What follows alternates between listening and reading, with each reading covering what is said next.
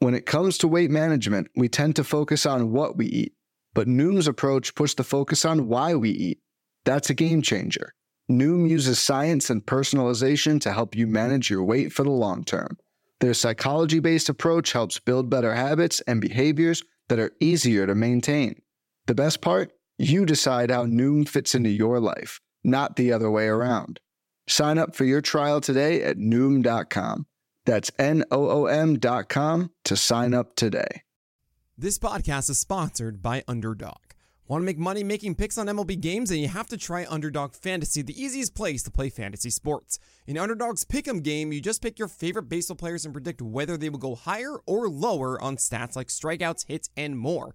Pick the 2 to 5 players, get all your picks right, and you can win up to 20 times your money in a single night. Be sure to sign up with the promo code PitcherList, and Underdog will double your first deposit up to $100, so you have some bonus cash to start playing with. Again, that's UnderdogFantasy.com or Underdog Fantasy in the App Store. Sign up with promo code PitcherList and get your first deposit doubled up to $100. Must be 18 or older, 19 or older in Alabama and Nebraska, 21 or older in Massachusetts and Arizona, and present in a state where Underdog Fantasy operates. Terms apply. Concerned with your play? Call 1-800-GAMBLER or visit www.ncpgambling.org. In Arizona, call 1-800-NEXT-STEP. In New York, call 1-877-8-HOPE-NY. In Tennessee, call 1-800-889-9789.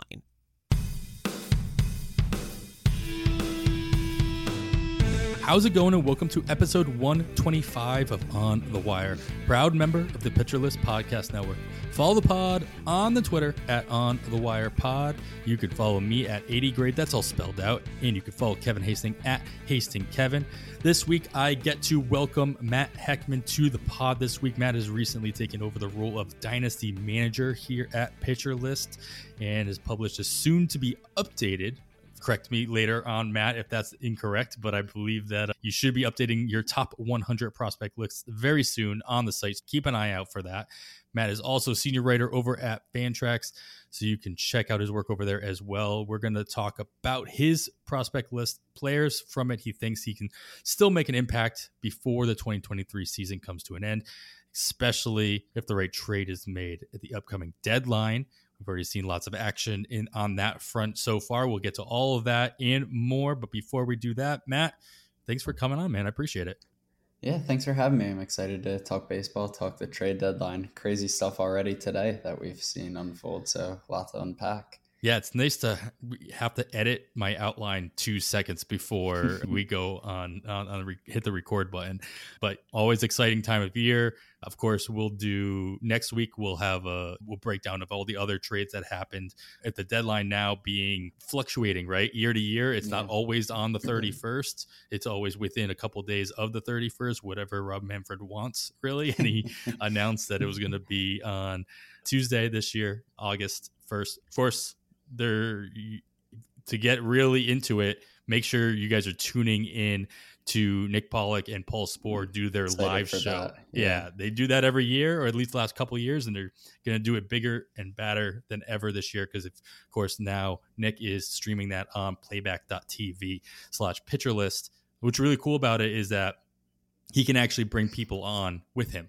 So him and Spohr will be talking back and forth, and you go into the chat and you hit the little, hey, bring me on button. Nick can pull you in and talk about, hey, what would you think of this trade or that trade? It'll be a really cool interactive experience. So make sure you guys are tuning into that 3 p.m. on Tuesday, August 1st, until it goes till question mark, if you will. They'll just go until all the deadline deals have been finalized. I think the deadline's 5 o'clock Eastern or something like that. Maybe a little bit later than that. I think it's usually 4 o'clock Eastern time. That's how it has been in the past. I don't know if it's any different. Yeah, that's West Coast. That's actually pretty cool. It's like nice little morning activity. Yeah, watching these things come through, watch the tickers. Yeah, the East Coast, it's like I sit around, my hands like my eyes glued to Twitter, like constantly refreshing it. Come on, give me more news. And then at 3 o'clock, it all starts. It happens all at once. What was it? A couple years ago, we got the Zach Greinke trade, and it was like it happened like an hour and a half after, but somehow it was done. Right. Like, how did we not hear about that? Yeah, exactly. Passan, get on that. Come on. I have your Twitter notifications on for a reason. Yeah, just always make sure that you have the correct handle on notifications. Yeah. In this day and age, in Twitterverse or Xverse, or whatever you want to call it at this point, make sure you are following the correct people, especially at the deadline. All right, we have already had a ton of trades, Matt, so let's get into it. Some of them more fantasy relevant than others, and some of it more fab related than others. So we will fly through some of them that maybe don't impact your fab considerations that much, and we'll get into a little bit more detail on those that might. So we will get right into it. One of the first ones that went through recently, earlier on this week, was Amed Rosario traded from Cleveland to the LA Dodgers, playing shortstop now in LA. He was traded 1-for-1 with Noah Syndergaard, who should be entering the rotation for the Guardians at some point or another. Honestly, does this really change the impact of either one of these players from a fantasy perspective, the way you see it? No, I think if anything, I think it hurts Amed Rosario's fantasy value a little bit more than I feel like in Cleveland. Rosario is locked into that constant everyday role. He moves to the Dodgers. The Dodgers also just traded for Kike Hernandez again. They have Miguel Rojas. They have some other players that Rosario could be pushed into more of a platoon. He might only play against lefties. I'm wondering what Rosario's splits are. I'm trying to look that up real quick if he has big platoon splits. So yeah, he's only hitting 253 against righties versus 304 against lefties. So I wonder if Rosario moves into a short side platoon role over there, which could negatively impact his fantasy value. I don't really think it does anything for Syndergaard. I don't know about you, but I feel like we're past Syndergaard's prime. Yeah, we still haven't seen him obviously make his debut for the Guardians quite yet. I think I'll echo like the sentiment I've been seeing on Twitter and hearing from other people is I'm less concerned about Syndergaard's, what he's going to do with Cleveland, than what kind of impact this might have on some of the younger members of the Cleveland rotation, Tanner Bybee, Logan Allen, Gavin Williams, and whether or not Syndergaard can do well enough to actually eat into their innings, and not so much eat into their innings, but give Cleveland the out to actually manage those young guys' innings a little bit more, maybe send one of those guys down for whatever reason, treating him like Yuri Perez in Miami. I'm not convinced that Bybee's really going to lose a lot of innings in that way, but I could see Logan Allen and Gavin Williams getting their innings cut a little bit, but that's just my kind of instinct on those guys at the moment. I'm not worried about Syndergaard taking their job. I'm more worried about just, again, giving Cleveland the out to actually manage these guys' innings if they want to, which would be a shame. Yeah, I think they'll do that if their rotation gets healthy or if they start to fall out, because even as it stands right now, Cleveland doesn't have, like, even putting Syndergaard into that rotation, they still need all three of the young starters to get things together, with Bieber on the IL, Quantrill on the IL, McKenzie on the IL. They don't really have any other options. But I do think it could down the road. Maybe Cleveland's not done. Who knows? Yeah, of course, Syndergaard is coming back from his own injury as well, so that he's not and hasn't made his debut. So we'll see how that goes. All right, so we'll move to Chicago, where the White Sox made a couple of moves, chipping away at their rotation. Everybody expected them to have some kind of fire sale, and they kind of went back to back with first the rumors revolving around Lance Lynn. Didn't happen. He made his start. I'll just say that he pitched a Major League Baseball game, results notwithstanding, but that did not happen at first. Instead, Lucas Giolito, he got moved over to the Angels. He joined Shohei Ohtani and company over there. Of course, everybody's probably seen that picture of him sitting on the bench next to Ohtani, which is starry-eyed next to him, which nobody can blame him. Absolutely not. He gets traded for a couple of prospects, Edgar Caro and Kai Bush. Please correct me, Matt, on any pronunciations of those guys. And then Lance Lynn and Joe Kelly got moved over to the other side of Los Angeles, to the Dodgers. So again, these guys, and I'll let you get to the prospects in a second, but I'm curious to know if you, with two members of the rotation in Chicago for the White Sox now missing, is there anybody that the White Sox can fill into those roles that you're actually intrigued about? No. Chicago has some pitchers in their system that are more so AA right now. They're younger. They aren't ready. Christian Mena is one guy that I actually he's in my top 100 just based on stuff. But he's only 20, or he might have turned 21 now, years old in Double A, and he still has some control issues. So I don't think they would call him up. Kai Bush is a candidate to jump into that rotation at some point this year, even though he's only thrown 26 innings this year. He's only thrown 30 innings this year, and the results have not been very good. So I'm not very interested in him either. Another lefty, kind of crafty pitcher. Some decent breaking stuff, but below average fastball. Not sure how he's going to play at the major league level. I think Tuki Toussaint is probably the most likely person to get a chance. We saw him flash some potential in Atlanta years ago, feels like forever ago. And then his career really just derailed. He's still only 27. Maybe they try and give him a chance to see if he can handle being a starter, but I'm not sure there's anybody I'm actively trying to acquire. Yeah, fair enough. Jimmy Lambert is waiting in the wings on the 40-man rotation. He's been up before, and I'm just looking on roster resources, depth charts here, and I noticed obviously they only have a 4-man rotation at the moment. They could very well do a bullpen game on Tuesday. They don't have anybody set for that start. Toussaint, like you mentioned, already made a start. He's pretty locked into the rotation, in my opinion, at this point, especially with a positive outing the other day. Mike Clevenger just returned as well. He did okay for himself today. And obviously, as long as it's not too crowded, he'll be a starter there as well. Yeah. Nothing more than a streamer, in my opinion, in that situation, especially on a team like the White Sox, who wasn't doing you any favors in the win category anyway, and they're definitely not going to moving forward. All right. So on that note, you touched on Kai Bush a little bit, but are either one of these prospects that the White Sox got back in the Giolito side from the Angels something worthwhile for this year, and or even somebody to keep an eye out for next year's redrafts? Bush is going to be the most likely one to have fantasy relevance sooner, just because he's 23 years old. He's worked his way. He pitched Double A last year. The Angels are aggressive after they draft players, but he already's pitched a bunch in Double A.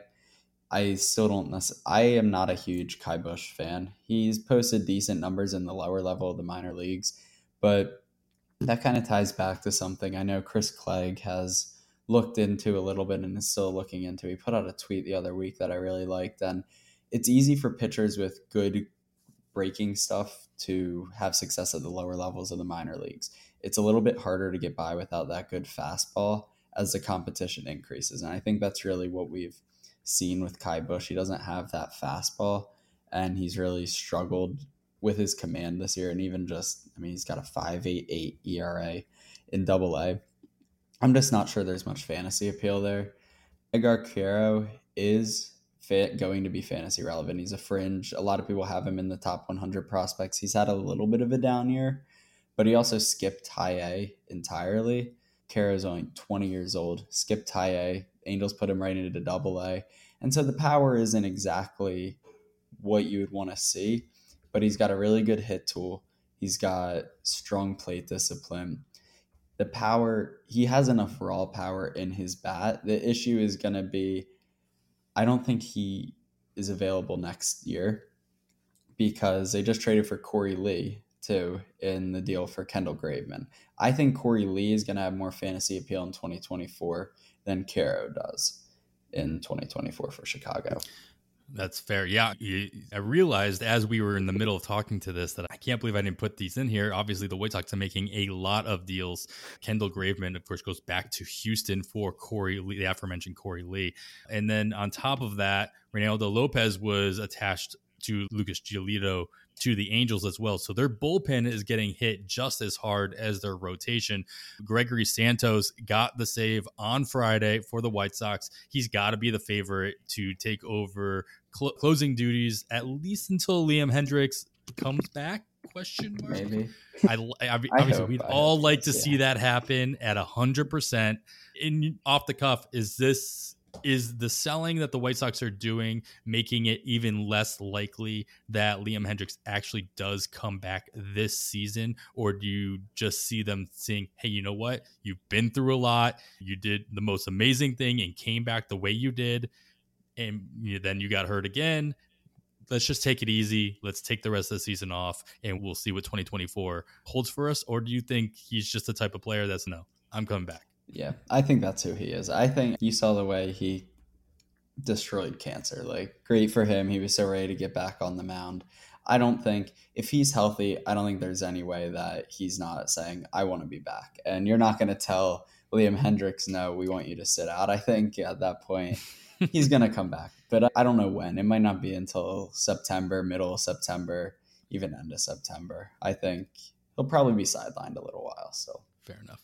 Gregory Santos should be the strongman on the waiver wire this weekend on Sunday. A couple other closing options we'll get to in a second to go along with him. So you should be able to put some waterfall bids in there in that area. Let's get into another one that went down in New York. David Robertson, the closer for the Mets, he got traded to Miami. The question really revolves is whether or not Robertson is going to close in Miami. It seems to be the popular opinion that he does, but what says you? I think Robertson closes. AJ Puk has been good. He hasn't been great, and especially lately. He also has some pretty drastic splits, righty-lefty. I think maybe if he's coming in the heart of the lineup for the team, has two big slugging lefties, maybe then they'll go with Puk, but I think Robertson is going to have the majority of those save opportunities. He's more consistent. He has that veteran leadership, which I think does make a lot of difference, especially on a younger team like Miami. Yeah, oh gosh. In Puk's last 8.1 innings, he has given up 9 earned runs, 9.72 ERA since the start of July. So I don't think you make a trade for a closer like Robertson after seeing those results and then put Robertson in a setup role. Yeah, I think what it really does is it really stifles all the hype that has been building around Tanner Scott, who everybody assumed was going to take over the role from Puck. Anyway, Puck did get the save on Friday, so there's something to be said there. I always go back and reference Grant Washburn's article in the offseason, and he just updated it midseason just earlier last week regarding arbitration and save chances or save opportunities given. And you should go make sure you guys are all checking that out as well for his updates. But obviously, Puck still arbitration eligible as well. So you would assume a team like Miami, who does want to find a way to save money, though I know they like him, they wouldn't have traded for him if they didn't, if they have the opportunity to bring in an actual closer whose the number of saves will not impact their contract in David Robertson. That's a direction that they have to consider at least. Yeah, absolutely. All right. One smaller trade, and then we'll get to the big one that just happened. Carlos Santana, he's on the move again. And of course, the ongoing joke that I'm totally on board with is that Carlos Santana is going to is already a solid immaculate grid option.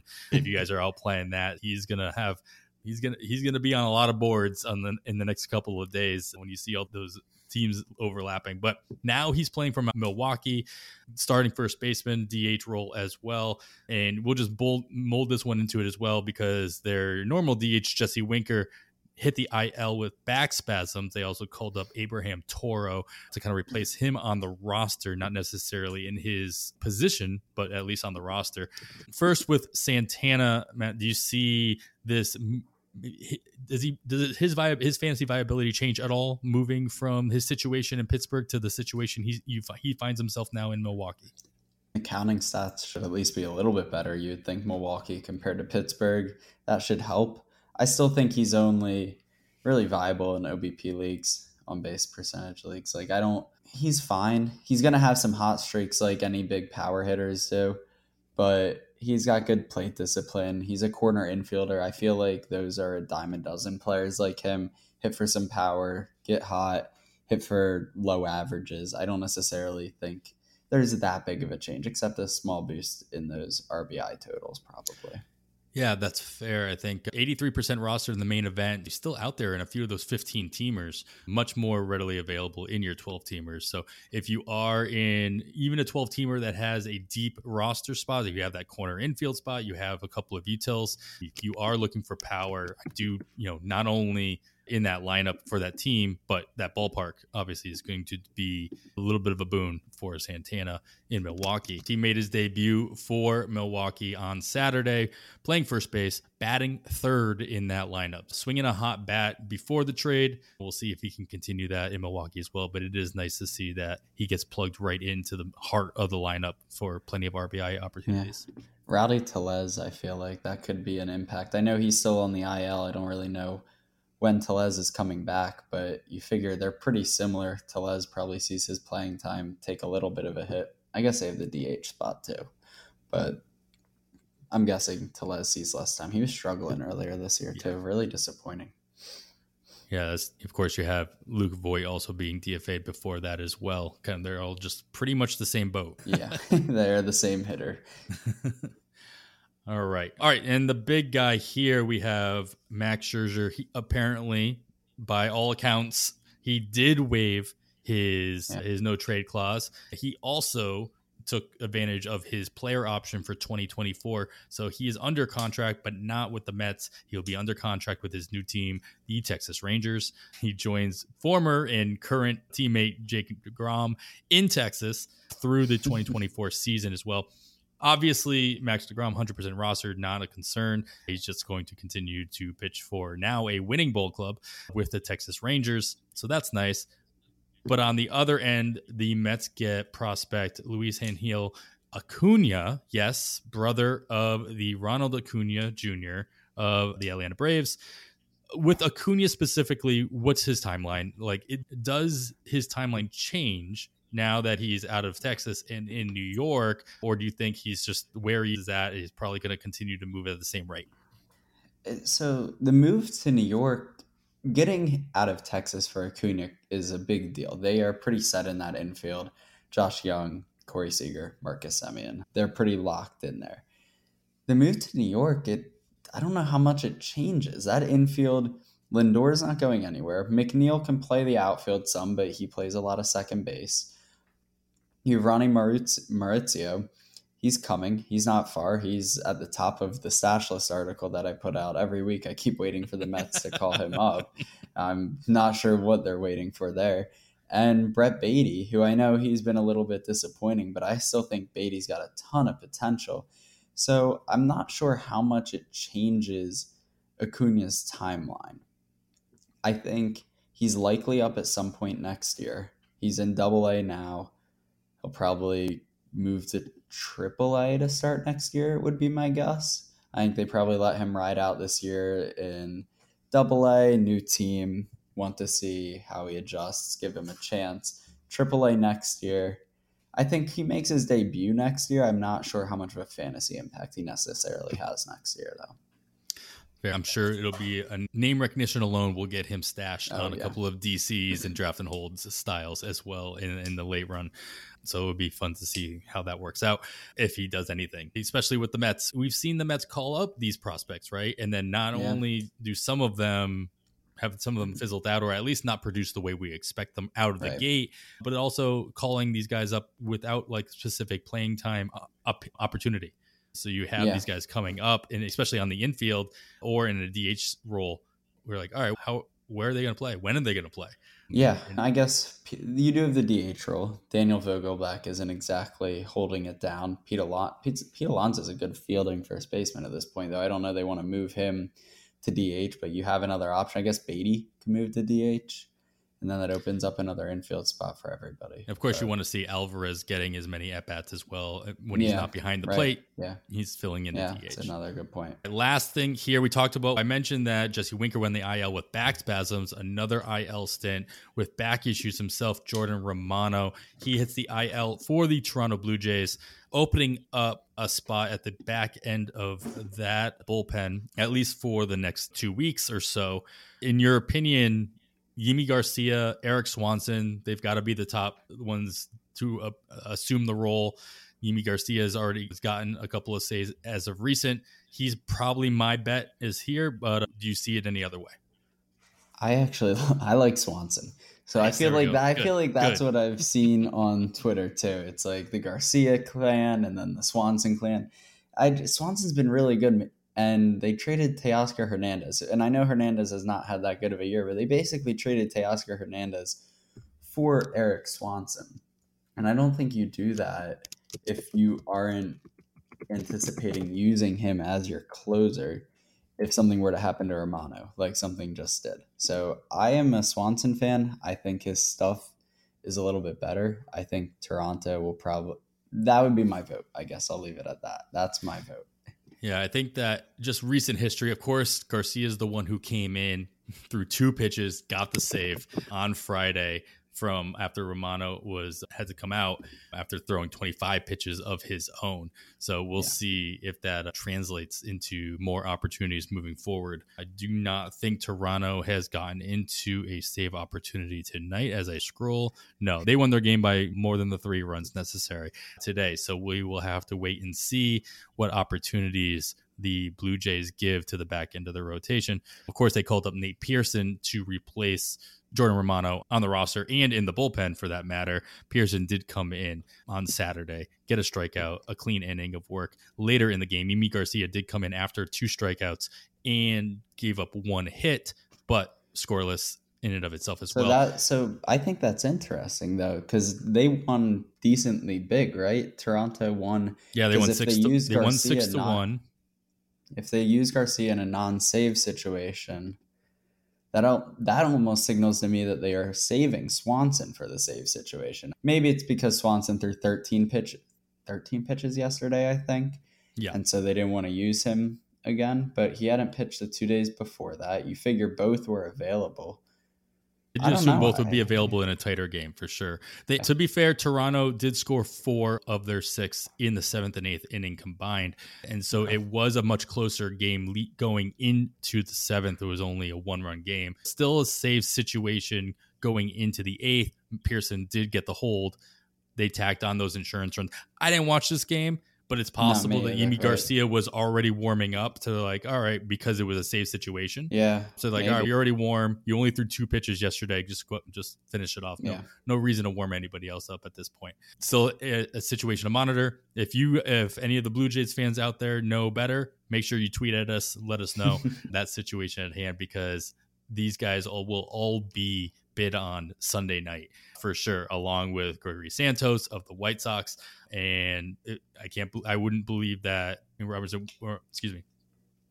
Dave Robertson would be available at this point in most leagues. But if he is, of course, he will continue to be bid on as well.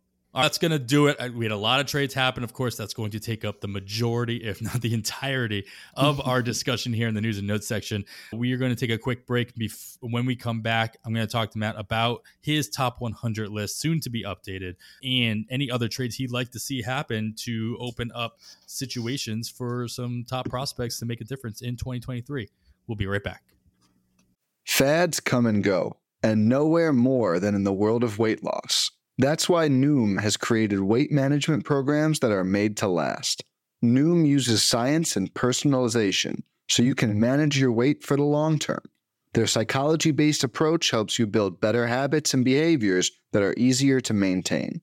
And they help you understand the science behind your eating choices and why you have those cravings. Noom's personalized courses are easy to follow and will help grow your confidence with tools you can put into practice on day one. The best part? You decide how Noom fits into your life, not the other way around. And based on a sample of 4,272 Noomers, 98% say Noom helps change their habits and behaviors for good. So stop chasing health trends and join the millions who have lost weight with Noom. Sign up for your trial today at Noom.com. That's Noom.com to sign up for your trial today. All right, we're back. You're still listening to On the Wire. Of course, I am Adam Howe this week, joined by Matt Heckman, the Dynasty Manager at PitcherList.com. He's got his top 100 prospect list out. Make sure you Google that. Check on the site. You can find it, but soon it will be updated as well. I'm assuming, Matt, you'll be including some of the draftees from the most recent draft a couple weeks ago, as well as any other adjustments you might be making based on how you put this stuff together. So let's get everybody like a quick little introduction as to into your process, how you put this list together. And as I was talking to you off air before we started recording, if you look at a lot of the other top 100, 400, whatever lists you're looking at in the industry, yours does fluctuate quite a bit in certain areas. Obviously, there are some that are just like lock and step because these guys are almost like obvious answers to the trivia questions, if you will. But there are definitely some names that are on your top 100 that you don't see on other lists, and some other ones that are just not on it. So what goes into kind of your process as to how you make these decisions? Yeah, so it will be updated July 31st. Last day of the month is always what I've been doing the last couple of months. So that is coming. I am working on the final updates. Look out for that on Pitcher List. It will include the new draftees. So I'm pretty excited. I think there are 10 in my top 100 right now. I think 3, though, are in the back 10, which are always final couple of days. I'm always tinkering with who actually lands inside that top 10, who I want to. Do I want to make a statement about a player that's a 102 that I want to get in, or should I actually leave him out because I think he's a little bit worse? But yeah, it does differ a little bit. I know last year, one of the big things, I was on the Keeper Cup podcast one time and I was talking with Chad and Pete about it. I was high on some pitchers. Had a lot in my top 30, a little bit less now because a lot of them have graduated, or my list is I do only guys in the minor leagues. If they're in the major leagues, I take them off my list. So I think that's something that's a little bit different. I want to get as many prospect names on these lists as possible. That's my goal. It's easier for me to track. If you're in the major leagues, you're off my list instead of worrying about prospect eligibility. That's a little bit selfish. So does it mean once they make their debut, they're off? Or if they get sent back down, can they make it back onto your list? They come back on. So it's like the way Nick does the pitcher list. And yes, exactly. If you're injured, you're off the list. If once you get back from injury, you could just jump back in. Yeah, exactly. So one example, Michael Busch, he's back on the prospect list since he's been up and down. He still has eligibility. I feel like I've been ranking him forever. Yeah, he's one of those for sure. Oswald Peraza, he's back down. So he went back down yesterday. So he technically would be back on the list. He was in my like 40 to 50 range. Now I think after the way the Yankees are using him, he's fallen. He might not even crack the top 100. Ouch. He's on the bubble. He has not looked good in the major leagues. It's been hard. But that was something I think hitters have almost as much risk as pitchers do sometimes. Injuries are so uncertain. You're never sure when it's going to happen. This year it was Andrew Painter. He was a top 5 prospect for me. That really, Phillies fan, that really hurt. But we see other guys go down all the time. Andy Pages from the Dodgers, Tyler Locklear right now is hurt in Seattle. I think injuries are a freak thing, and just because they're a little bit more common in pitchers doesn't necessarily mean that I want to shy away from ranking those pitchers high. Also, I feel like one other thing I really look for and that I've really started to hone in on this year is the ground ball rates. That's something that I wrote a Going Deep article about it. I think last month, I think it was at the end of June that went out. Just looking at how hitters at high ground ball rates, if they're not a generational talent, if they're not a Juan Soto, if they're not a Ronald Acuna Jr., if they're not these talents that are just made to play baseball, made to be amazing, they're a lot more likely to struggle, statistically more likely to struggle. And so sometimes I have trouble rating prospects as high just based on their raw tools when they hit the ball into the ground at a very high rate. So that's one thing. I know Junior Caminero, I love Caminero. He rates as a top 20 prospect for me, but a lot of people have him in the top 3, top 5 on their lists, which if you think he's a generational talent, I don't see any. Obviously, go get your guys. But I'm a little bit more skeptical over he keeps hitting ground ball rates, high 40s, low 50s at all these levels. And until I see that change and adjustment and growth, I'm a little bit more skeptical of some players like that. Yeah, that's fair. I like hearing the fact that obviously you are not a member of the Tin Snap club. Pitchers can definitely be prospects. If you have, of course, you have Andrew Painter in your top 5 at one point. Obviously, that takes a little bit of a hit, and it was definitely he big teardrop fall that this had month. to be wiped from my face. That when that happened, especially and I got nothing on you as an actual Phillies fan to see that come to fruition. All right, let me get your opinion on some trades that you'd like to see. Some of them may have already happened, and we can get into that, but the trade deadline is until Tuesday. Of course, lots can still happen even while we're recording the show. I haven't seen anything come across the desk yet, but who knows?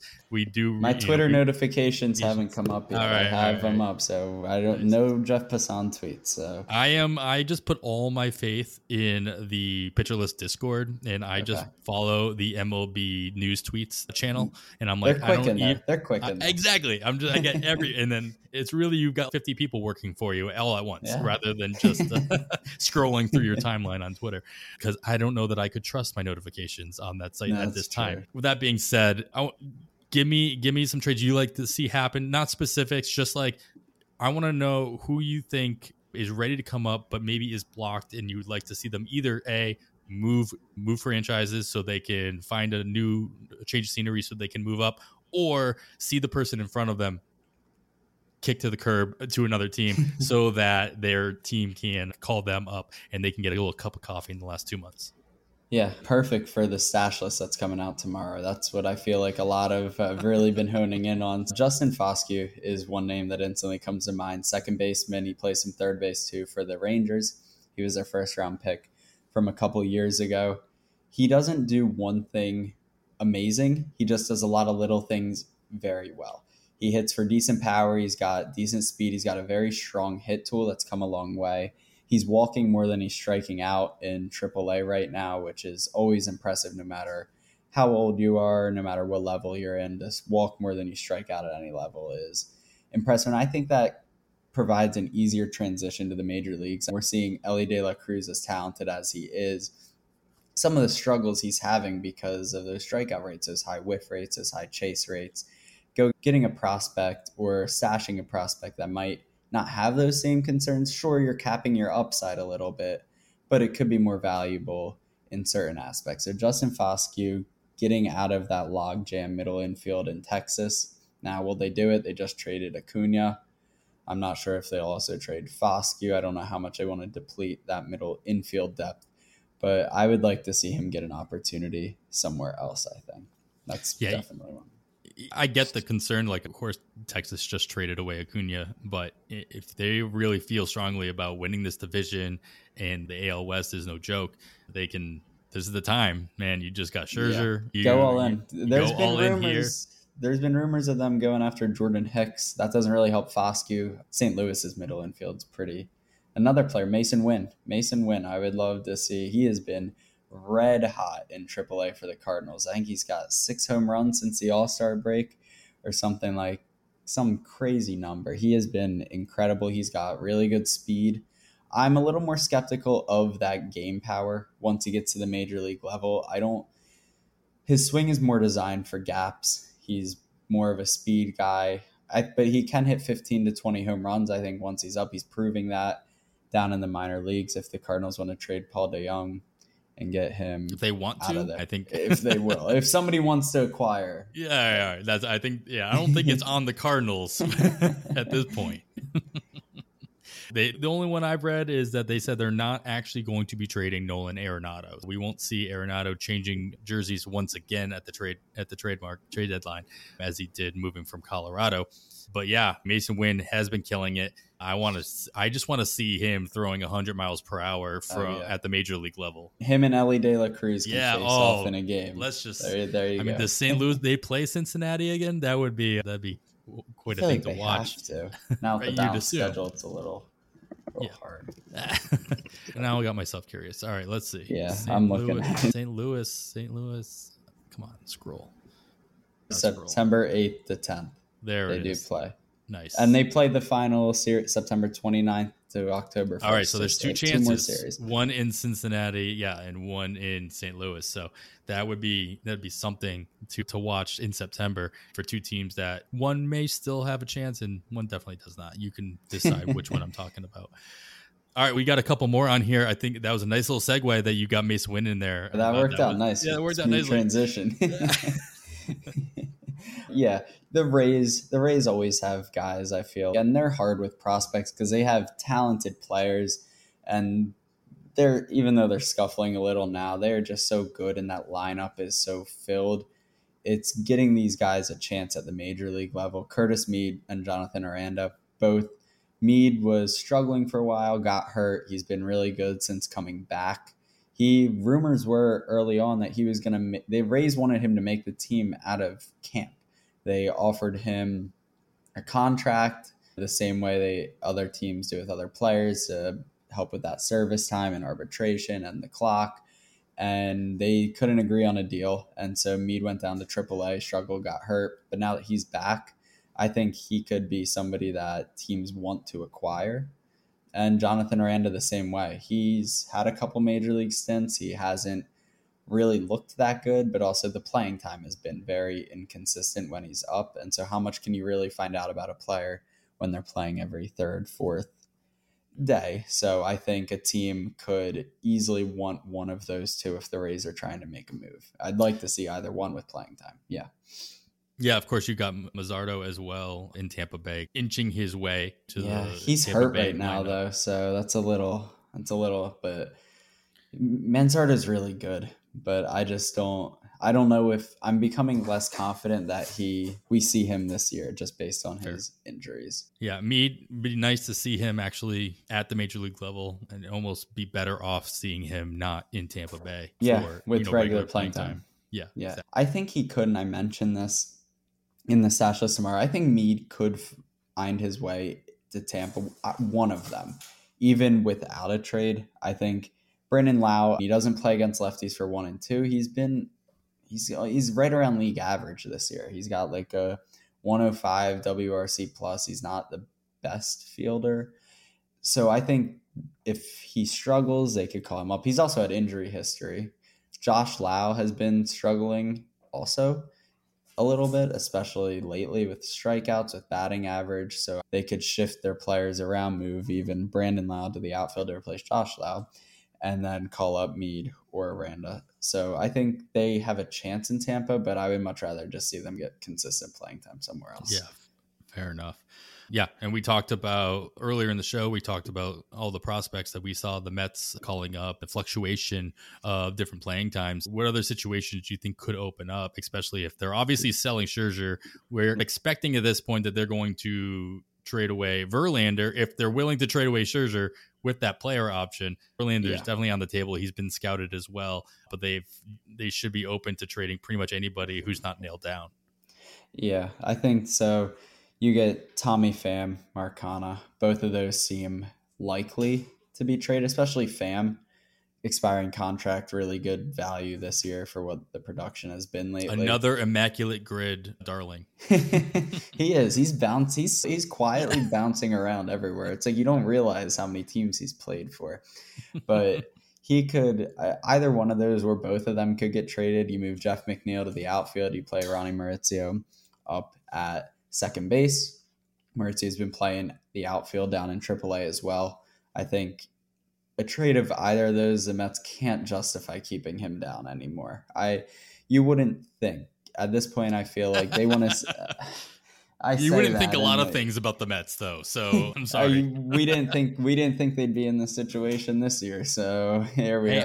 I'm gonna be honest. I put $5 that the Mets would not make the playoffs in my future. Did bets. you? Wow. Yeah. Well, then again, I'm also a Red Sox fan, so we put $5 on both the Yankees and the Mets not to make the playoffs, and so they're both looking okay right now. Okay, knock on wood. Still 2 more months. Yeah.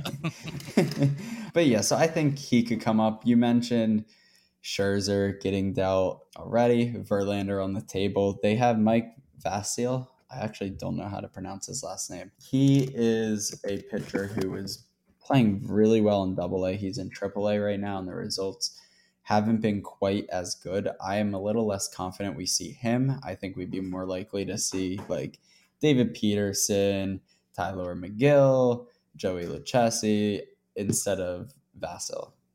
I think that's how you pronounce it. But the strikeout stuff is there with him. He's got a good fastball, good deep 4-pitch mix. It's just about his control. It was not very good in high A last year, really good in double A this year in the first 51 innings, taking a big step back since going to triple A. I'm less confident, though, that we see him.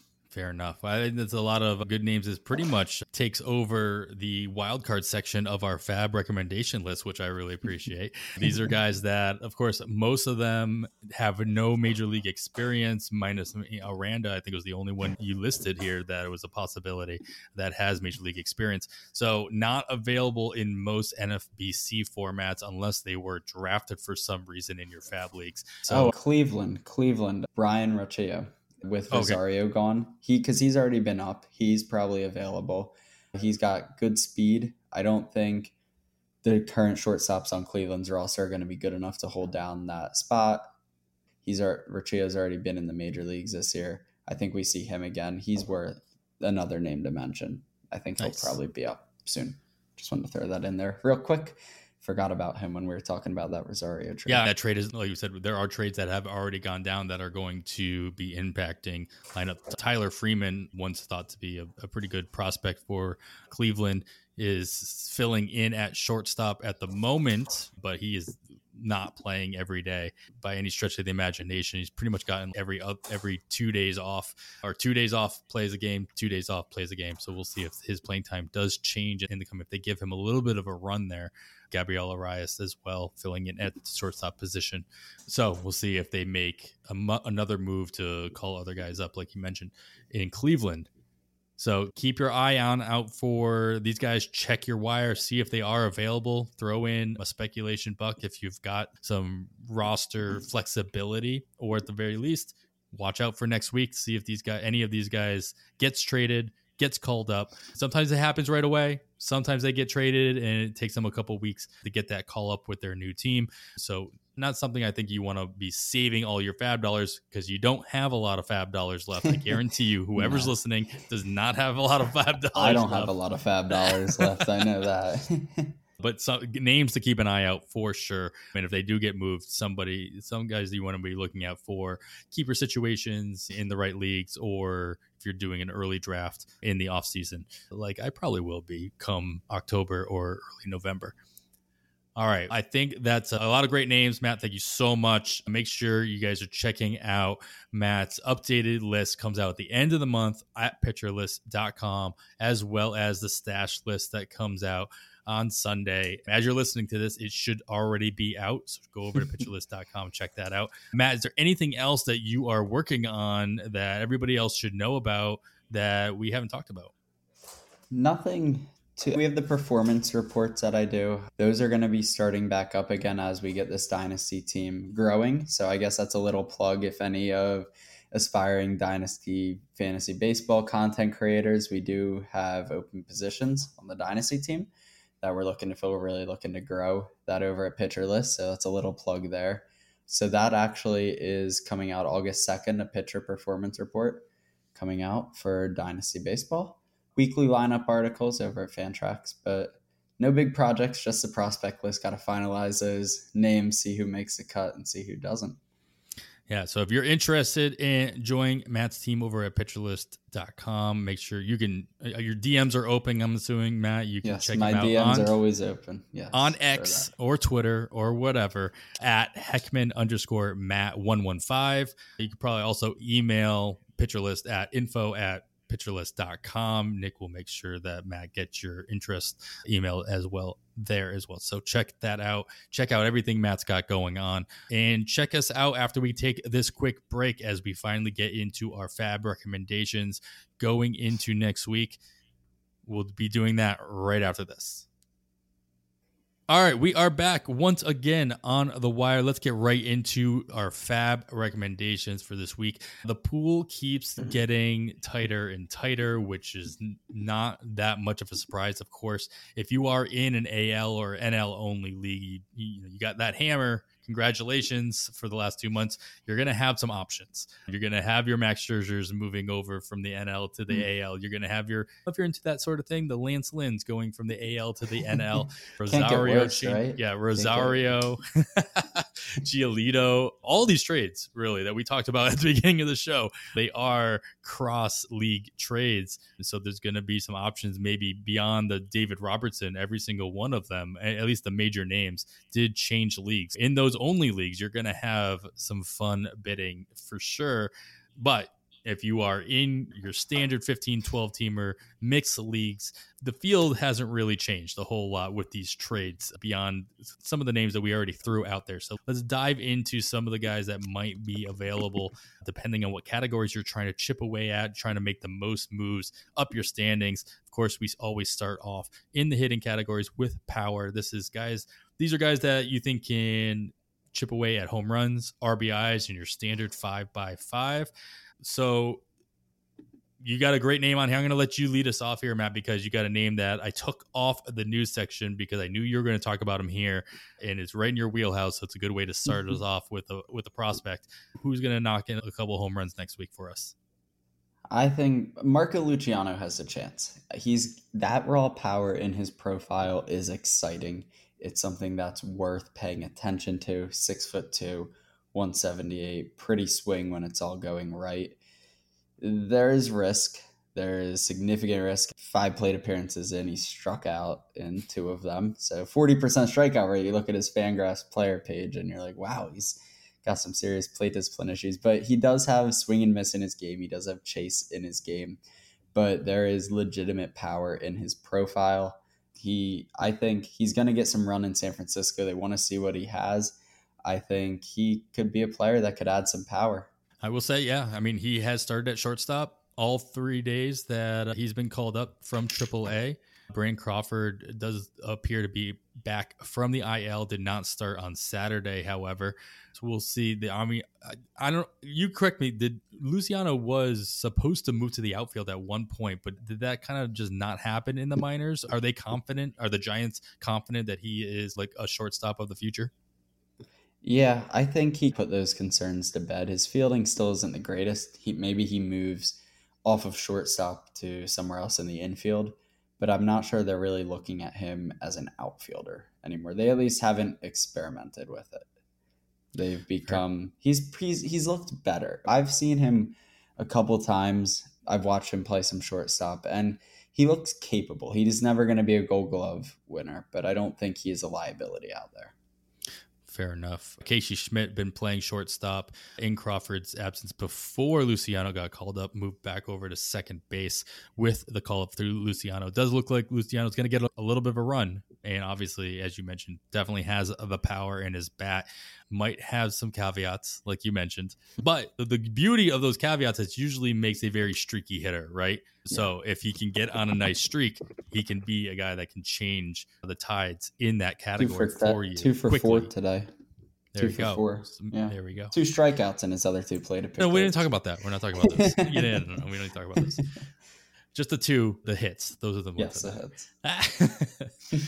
All right. So I got a little bit of a deeper one. Not so much deeper where he's available in less places per se, but somebody I'm looking at, especially if I am looking to fill in that middle infield spot, Michael Massey of Kansas City. He is 64% rostered in the main event, but a little bit more readily available in your 12-teamers, in your online championships.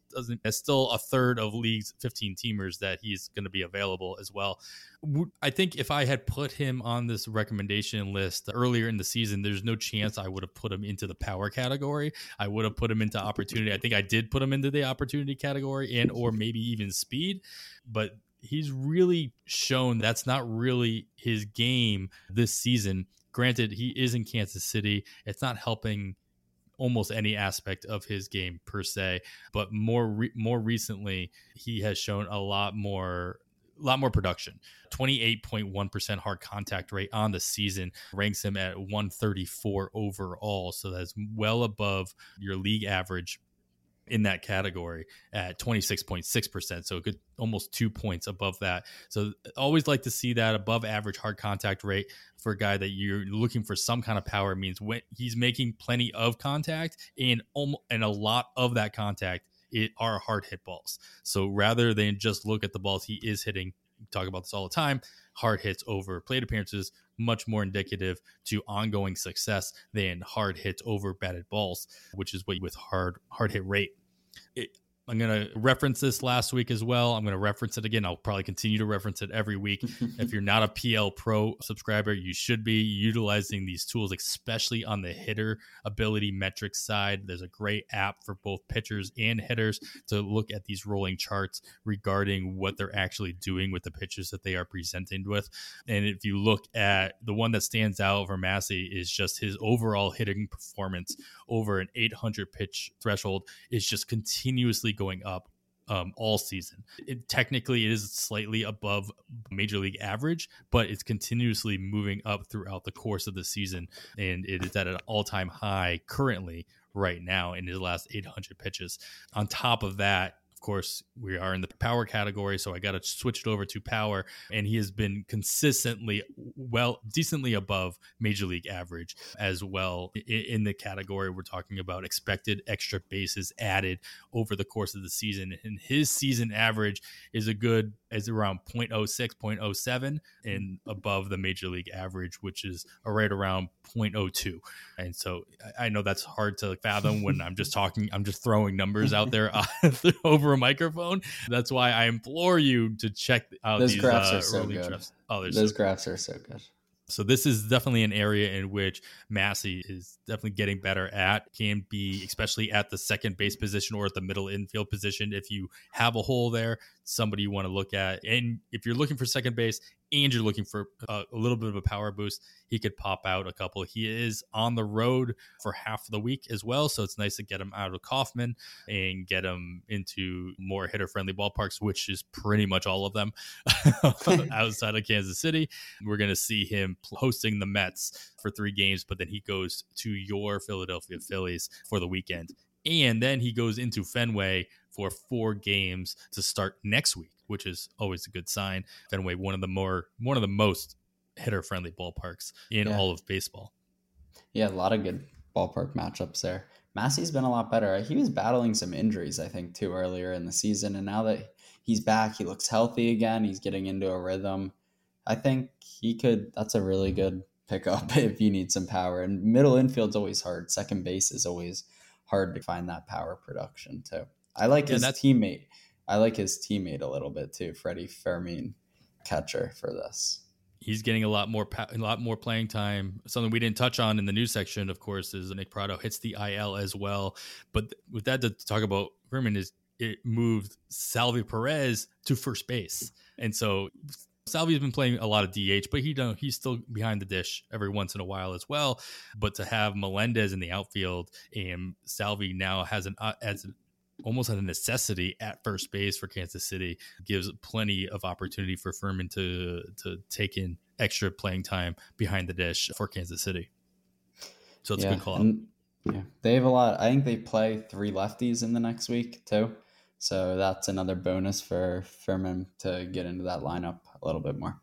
Yeah. And Massey not really sitting a whole lot. He has sat 2 of the last 3 lefties that have come through, but he's still playing against lefties as well. So he's not exactly in a strict platoon for say. He might sit one of those games, but I wouldn't say that just because he's facing a bunch of lefties means he's not going to play.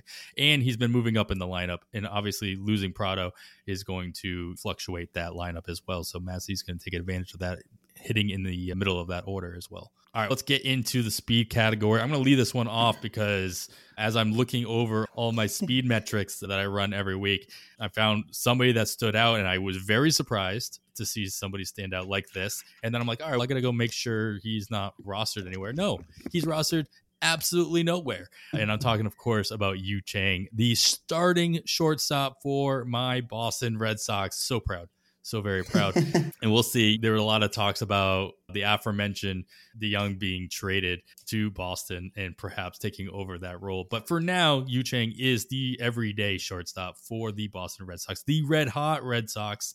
I will go ahead and throw that out there as well. And he is available everywhere. I am talking about speed categories. We're talking about stolen bases. We're talking about runs scored. He is batting ninth. So it does hurt, obviously, his opportunities to get extra plate appearances. But the beauty of batting ninth is that you have the top of the order to knock you in as long as he can get on base, which he's not doing that bad of a job doing recently. Since returning from the IL, which was on July 7th, so the majority of the month of July, he has started at shortstop all but 2 days. He's only had 3 opportunities to steal second. So every time he gets on base, there's somebody in front of him. I get that. But of the 3 opportunities, he's taken 2 of them. And so Alex Cora is trusting him to take advantage of the situations when they do present them to him. He has enough speed in his game to take advantage of the rules, to take advantage of the closer bases and all that.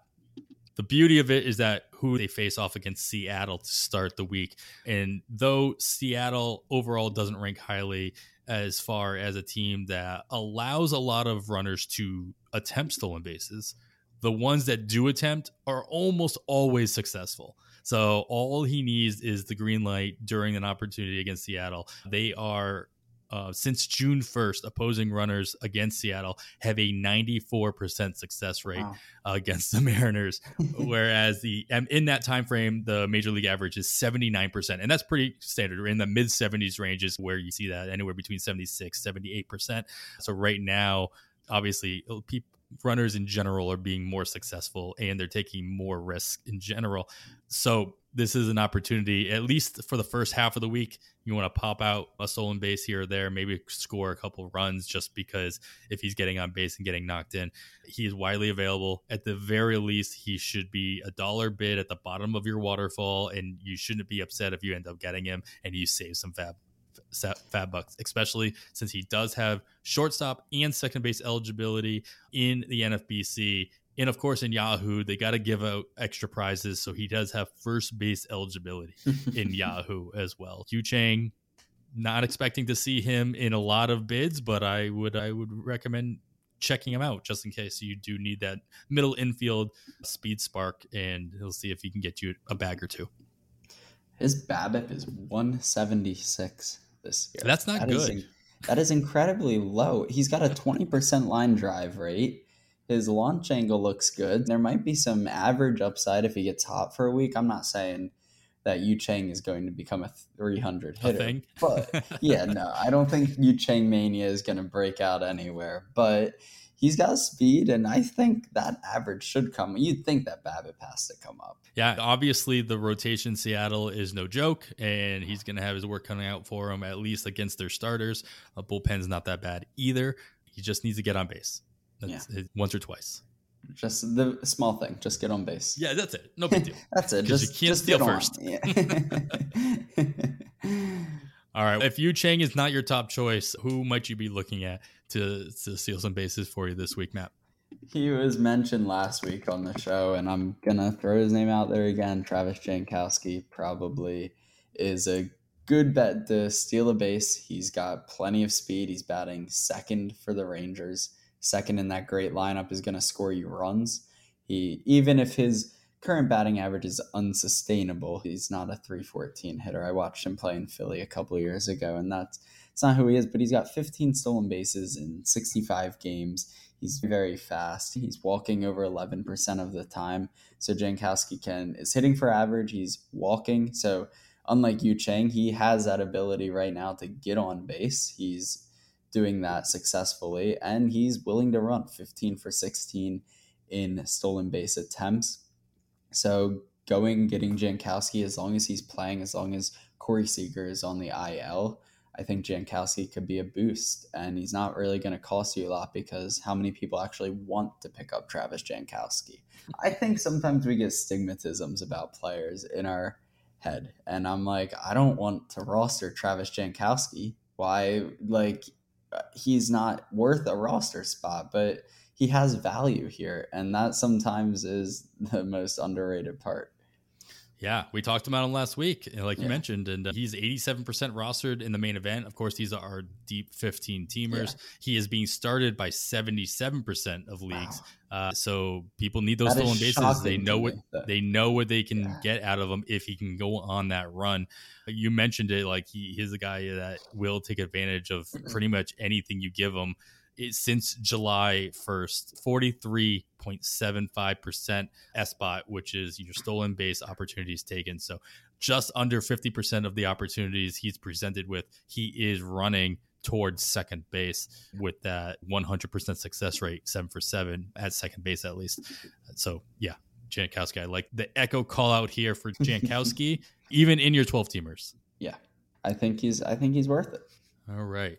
Let's get into our opportunity section. Of course, I'll go over some schedule notes to keep in mind as you are making your decisions. We do have more teams with a full 7-game work week. We have 12 teams that have 7 games, including Baltimore, the New York Yankees, Toronto, Houston, the Angels, Seattle, Miami, Philadelphia, the Cubs, Cincinnati, Milwaukee, and Arizona. They all have a full 7-game work week. We only have 2 teams that we have to worry about having 2 off days. That's Detroit and Oakland. But there's something of note, especially when it comes with Oakland, is that Oakland plays a Battle of the Bay series against San Francisco. It's fun. We see this obviously with the New York teams will play the Subway Series. The Angels and Dodgers will play, and Chicago teams. And it's always fun. But the fact is that they only have a 2-game series. They are off. They are both going to be off on Friday because, of course, the Giants being in San Francisco, they have a really far travel time to go across the bay to Oakland. Oakland will be playing in Los Angeles, so they've got to take a long time going up I-5 to get back home. I get it. You need the extra rest. It's a big deal. It's ridiculous. a lot of traffic. I made sure to check because I made this joke earlier in the season with St. Louis and the Cubs when they were playing, they were playing they had a weird off day in the middle, or 2 off days or something like that. And I'm like, and I totally forgot that they were playing in London. Yeah. I did the same thing. I double checked this one. No, this one is in Oakland. They are not traveling. I do not understand why they have an extra day off. Somebody please tweet me. Let me know what's the big deal here. But either way, it's weird. They have Friday off. Keep that in mind. It is San Francisco's only day, but Oakland does have Monday and Friday off. It does put a hampering into your lineup changes on NFBC where you're making your lineup switches on Friday, but keep that in mind when you're making the decisions. Colorado always pointing out where they're playing. They will be home against San Diego to start the week. Then they have a 3-game set in St. Louis over the weekend. So, of course, as it has been for most of the season, they will be splitting their week home and away. So not something you can really take advantage of for an entire week, unfortunately. With all of that in mind and anything else that you want to consider, Matt, who might be a target of yours based on the opportunity that they have coming up this week? I think that even though there's a lot of bodies on the Orioles roster that they're trying to get playing time, I think Ramon Urias. I don't know why I said Urias. Sometimes because there isn't a Urias. That's the thing. Yeah. When you have the names that are They're exactly the same. way. Low, Lau, we already hit it on this one episode. They're all over the place. But anyway, I think he could have some value. They like his glove a lot in Baltimore, which I think can sometimes be underrated. They really appreciate his glove, his versatility in that infield. He's playing almost every day against righties, against lefties, especially against lefties. And Baltimore faces, I think, 3 lefties next week on top of having a full schedule. Yes, they play Ryu, Kikuchi, and David Peterson, and Quintana. So it up to 4 now that Scherzer, that's what roster resources is projecting now that Scherzer's gone. So they're going to play 4 lefties next week. That's going to mean a lot of playing time for Urias. And he's looked decent. And getting him out of Camden Yards is something that I think could be an underrated aspect of this. They're playing away.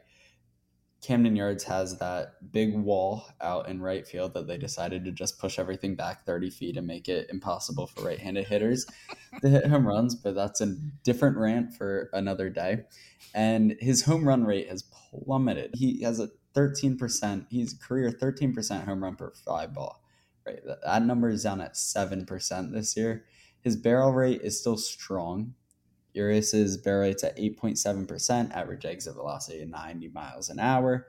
He's still he's pulling the ball still. He's still getting it in the air. Everything looks in line with his career numbers except that home run per fly ball rate. I think they're playing an away series. They're on a road trip. They're not just playing an away series. They have 4 lefties that they're going up against in the next week. I think he's going to see a lot of playing time, and I think he's worth adding. Yeah, is a common name that gets thrown around. So, Kevin, hopefully you're listening. We got our quota in from Ramon Urias come in the episode. Always somebody that we're watching because he's always seems to be under rostered and still being productive, even with the change in Baltimore. They find a way to give him time in long stretches as well. Somebody I'm looking at, especially, I'm really going to focus on the fact that if you are in a one catcher league and you have basically punted the position and you are streaming catchers, this is a name that is probably still readily available. And most of the time when you're doing this on Yahoo. And so we're looking at Luis Campusano, 2% rostered in Yahoo, 45% rostered in the main event, and 12% in the online championships, even though he's pretty much taken over the full-time role in San Diego since getting called back up on the 19th of July, or at least making his return to the roster earlier this month. Since returning, not including today where he's gone 2 for 3 so far in his game that is only in the 7th inning, so still opportunity for another hit there. He's batting 310 with a home run, which he had a couple of days ago, 5 RBIs, 5 runs in 31 plate appearances, so only 1 strikeout, which was a concern of his game to go along with the power that he does provide from behind the plate. Luis Campusano, if you are looking both in a streaming catcher situation and currently in a 2 catcher situation, if you were just hurting and or need to fill that second catcher spot, he's still readily available pretty much everywhere, or at least a good chunk in your 12 teamers and more than half of your 15 teamers available as well. Luis Campusano, San Diego, somebody that I will be filling in at the catcher position where I need it. Yeah, I think that's a great call, especially if you're somebody who is rostering even Yainer Diaz in Houston. Oh my God. That stinks. I have him in my TGFBI league, I think, and he was so good. And then I know he's not as good defensively. He's just not playing anymore now that Alvarez is for back. No reason. It doesn't seem like there's been any reason. No roster change, no injury. Just no, you're done now. Yeah, so I think if you had him and you're looking to replace him, which I'm going to have to, I think Campusano was a top prospect a few years ago. He's done nothing but hit in the minor leagues. Like, he hits every single year, and he's only 24. Catchers take a little bit longer to develop. Like, he could be breaking out. He could reach those heights that people thought he could when he was coming through their system originally. This could be it. It doesn't hurt that he plays the first half of the week in Colorado this week. That helps. Does not hurt. Yeah. All right. That's some good opportunities for a couple players there. Do you want to keep a lookout for? As we move into our pitching categories, I want to remind everybody that this section is brought to you by Underdog Fantasy and their Pick'em Daily contest. So keep in mind all these situations that we're talking about, and you want to know ways to make some money making picks on MLB games. Look at some of these players that are listed in their pick'ems and seeing what kind of matchups they have going on, and you can take advantage of them by picking anywhere between 2 and 5 players throughout the course of your contest and picking higher or lower on the different categories from hits to strikeouts to overall fantasy points. It's a great way to play like a daily moves league without actually rostering them for an entire season and make some money in the moment. So if you are new to Underdog, make sure you are signing up utilizing the promo code PitcherList. That's PITCHERLIST.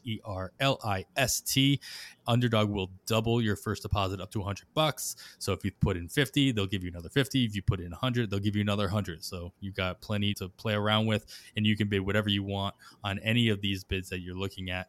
And so we're going to get into some of these pitchers. So you want to keep an ear out for the situations that they have ahead of them. So maybe you can bid the over on some of these strikeout totals that you might see a couple days from now, or unders on walks allowed or hits or something like that. So keep in mind all that, and remember to use the promo code PitcherList and get your first deposit doubled up to $100 on Underdog Fantasy. You can download the app, go to underdogfantasy.com and check it out. Make sure you are 18 or older to play, and you are in a state where Underdog Fantasy operates. You have to be 19 or over in Alabama or Nebraska, 21 or over in Massachusetts and Arizona. Terms do apply. If you're concerned with your play, call 1-800-GAMBLER or visit www.ncpgambling.com. In Arizona, you can call 1-800-NEXT-STEP. In New York, call 1-877-8-HOPE-NY. In Tennessee, call 1-800-889-9789. With all of that in mind, make sure you're listening to the players that we're throwing out there and the situations that they have on hand. But let's get right into it, Matt. Wins and Ks, counting stats in the pitching categories for the next week, or in my case, in the next 2 weeks. I'm going to get right into it. Cutter Crawford is somebody that I am looking at, especially in my 12-teamers. He is 65% rostered already in the online championship, so still not that readily available. People have caught on to his success in recent days and recent games, but if he is still available out there, I love that he's facing Seattle next week. It is just a one-step, but he is lined up to get a two-step the following week against Kansas City and Detroit. So the overall schedule for Crawford and the Red Sox in general looks really nice as we move forward.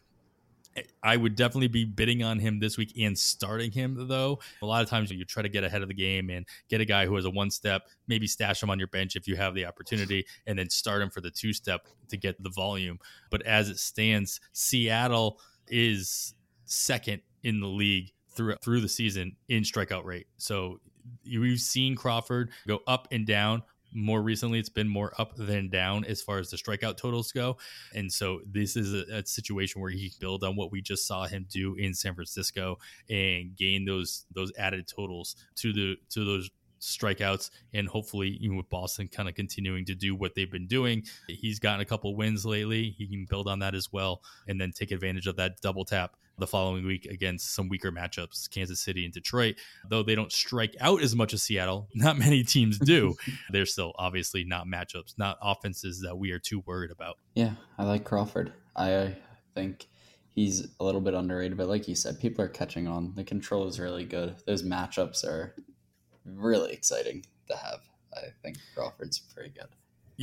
Every time I read Nick's write up on him in this SP roundup, it's always just, yeah, I like it, but I want to see more. It's like, Nick, what more do you need? Stop it. Just jump in quick. Just don't think about it anymore. Nick's always about like process over results, though. Yeah. which I appreciate. It's probably how I should look at things, but sometimes I just want to see the results. I just want to see especially if you're just streaming a guy for 1 week in a head-to-head matchup. You know what? I don't care how he did it as long as I get the good numbers.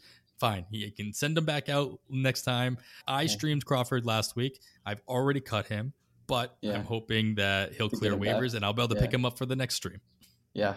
Sometimes you just need that win, or you're just looking for those strikeouts and you're like, okay, you gave up 6 earned run in 5 innings, but your offense scored you 8. That's all. Hit. Yep. Yeah. I can take yeah. No, exactly. Jose Quintana is somebody I think when I was looking at who is less rostered in some Yahoo Fantrax, Quintana was out most of the year, just came back, has only made 2 starts. The good news is, though, he's thrown at least 5 innings in both of those, so he would qualify for a win. Even though the Mets are selling, they are still not the worst team out there.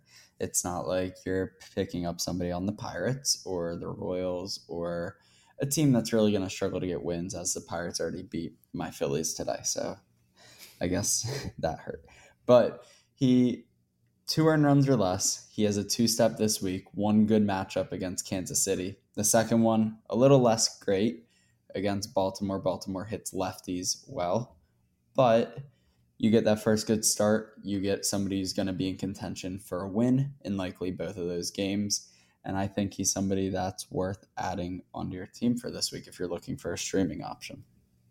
Yeah, I mean, he obviously has a guaranteed roster spot, and that rotation is not getting any tighter in New York. And 83% roster in the main event, so he's still available in those deeper 15 spots as well, which was a little surprising to me. I know he's obviously been injured for most of the season, as you mentioned, but I thought he would have been grabbed more readily in those deeper faster leagues. Yeah, exactly. So we'll see if that changes. I'm sure that'll change this week, as our options are a little bit more limited as the season progresses. Hopefully that changes with after the trade deadline and more pitchers are really called up for spot starts here or there. So we might see some more options moving forward. But for now, I think that's what we got, and we got to deal with it. All right, so ratios, we do have to chip away at these. I know as the season moves on, it's harder and harder to do that in your roto leagues, but as a reminder, these are 2 of the 3 standard 5x5 categories where not only can you move up in the standings, but other teams can actually move down in the standings without you doing anything. So you want to continue to work at these categories. ERA, WHIP is what we're focusing on here. Matt, give me a name here that might be interesting to you to chip away at your ratios. Really under the radar name I'm going with here, Kyle Nelson in Arizona. He was supposed to open today. They ended up just going with that, and Nelson still pitched right after him. He only threw 0.2 innings, struck out both batters that he faced. I was doing some research for the pitcher performance report coming out on Adbert Alzolay, and I was doing some filtering, and I was looking at strikeout rates and control rates over the past couple of months, and Kyle Nelson was one name who kept popping up in the same conversation as Alzolay, and I was like, that can't be right, but it is. And Kyle Nelson's been really good lately. He is, since June 1st, he's striking out 34.7% of hitters. His walk percentage is below 3. That provides nice whip. He's going to get you some Ks. His ERA has not been perfect, but it's under 3 this year. And the Giants, they play a team with a lot of lefties and a team that struggles against lefties. So I think he could be provide some valuable ratio production on your team. And he's not really going to cost you anything because I don't think there's a large line to pick up Kyle Nelson.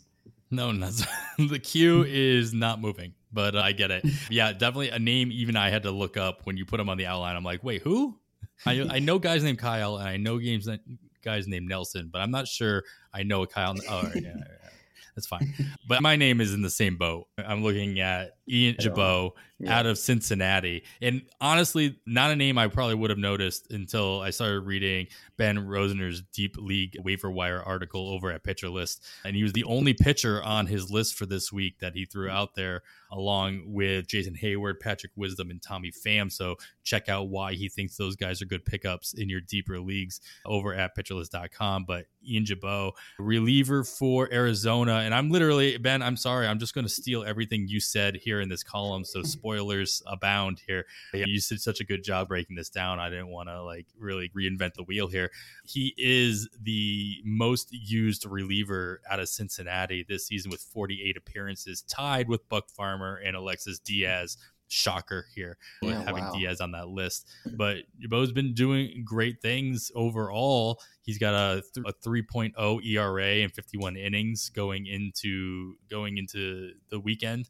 And he doesn't really necessarily going to give you a whole bunch of strikeouts, but that's not what we're talking about. We're talking about the opportunity for your relievers to come in and be utilized multiple times throughout the week and not give up a bunch of runs, or any runs for that matter, and chip away at those ratios better than maybe a spot start might do pickup. And if that's really where you're focusing at, is at your ERA and your whip, especially even in the middle of the road there where you can still make up some ground and move yourself up in those categories. We talk about this all the time. It's like these relievers really can do more. They can either help you tread water or they can help you. It's pretty rare that they're going to come in here and completely blow yourself up, and knock on wood, of course. Now that I say that I'm sorry for those who pick up Jabot, but that can really happen with anybody. Especially if he doesn't get utilized on Sunday. We say this all the time. If a reliever doesn't get utilized on Sunday, more opportunity for them to go 3 or maybe even 4 days in the week and get you 3 to 6 innings rather than just like the 2 innings. And obviously, the more innings,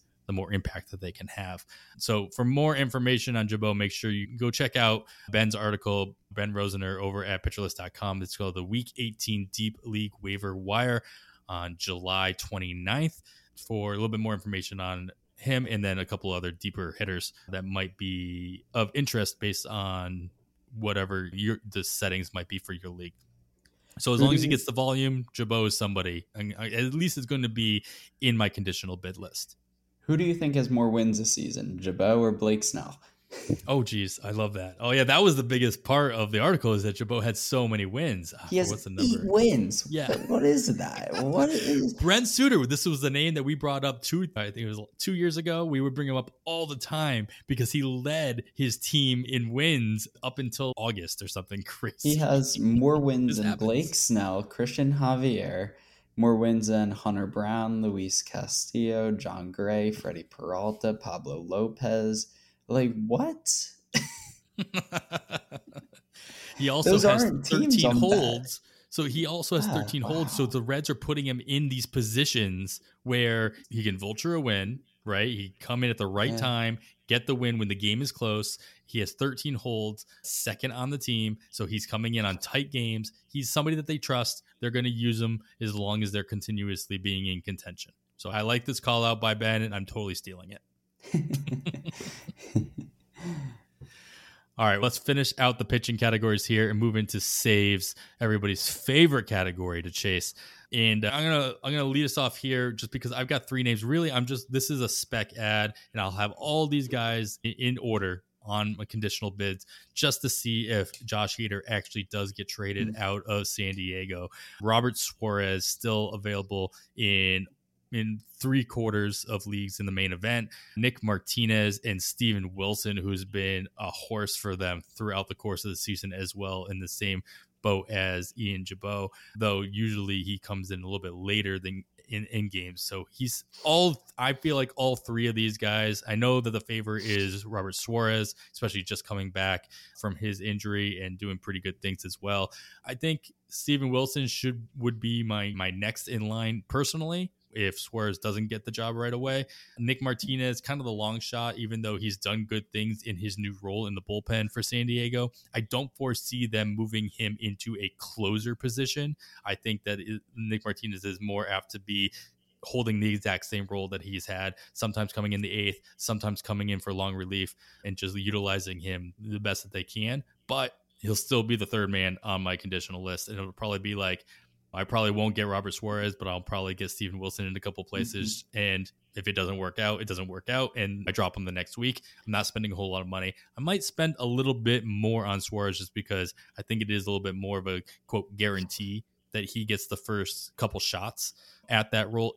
This is also a big if that actually, if they trade Hader, I know a lot of the rumors are getting a little stronger on the rumor mill.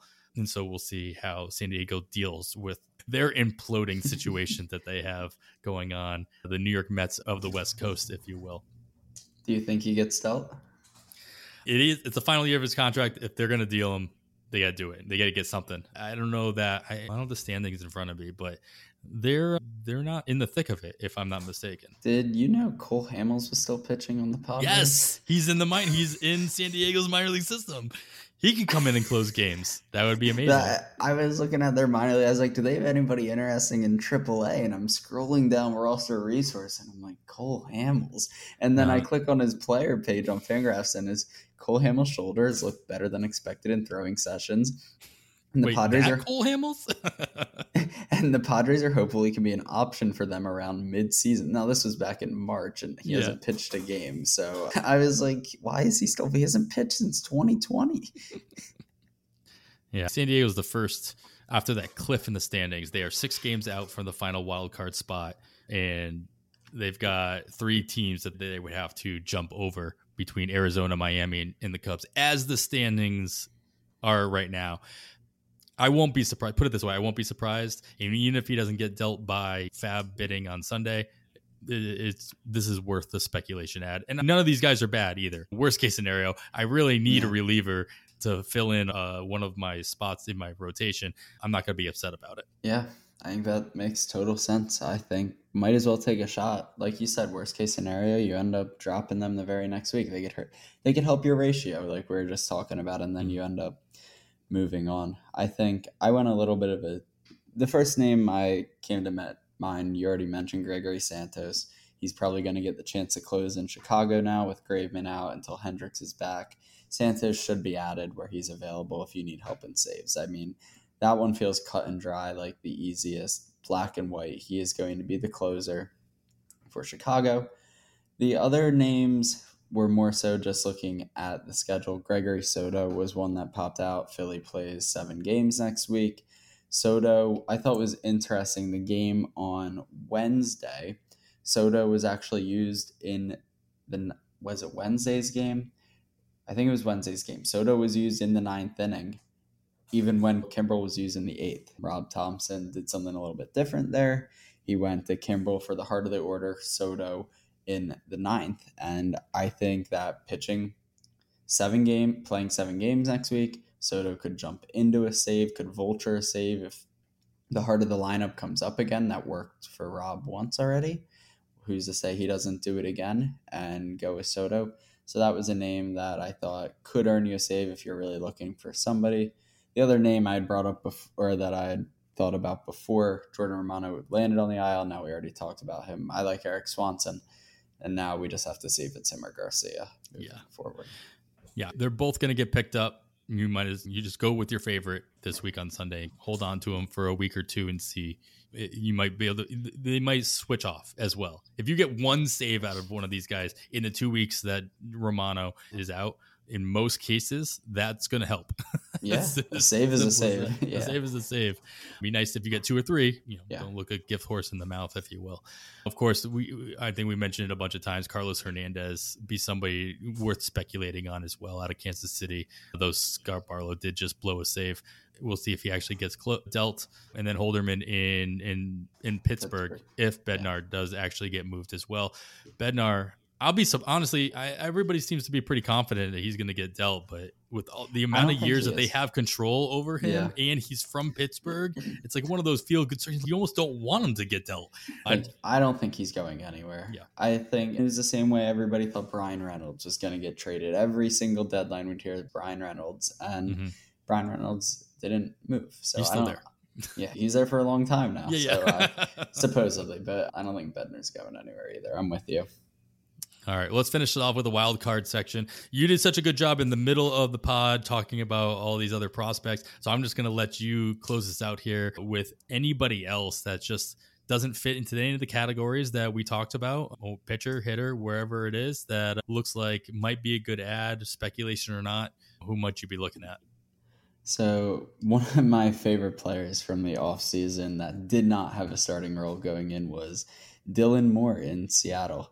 I thought he could be really useful for speed and power. He doesn't hit for very much average, but he was stealing as often as John Birdie steals before this year. He was a 20 stolen base threat constantly, even though Moore doesn't get consistent playing time in Seattle.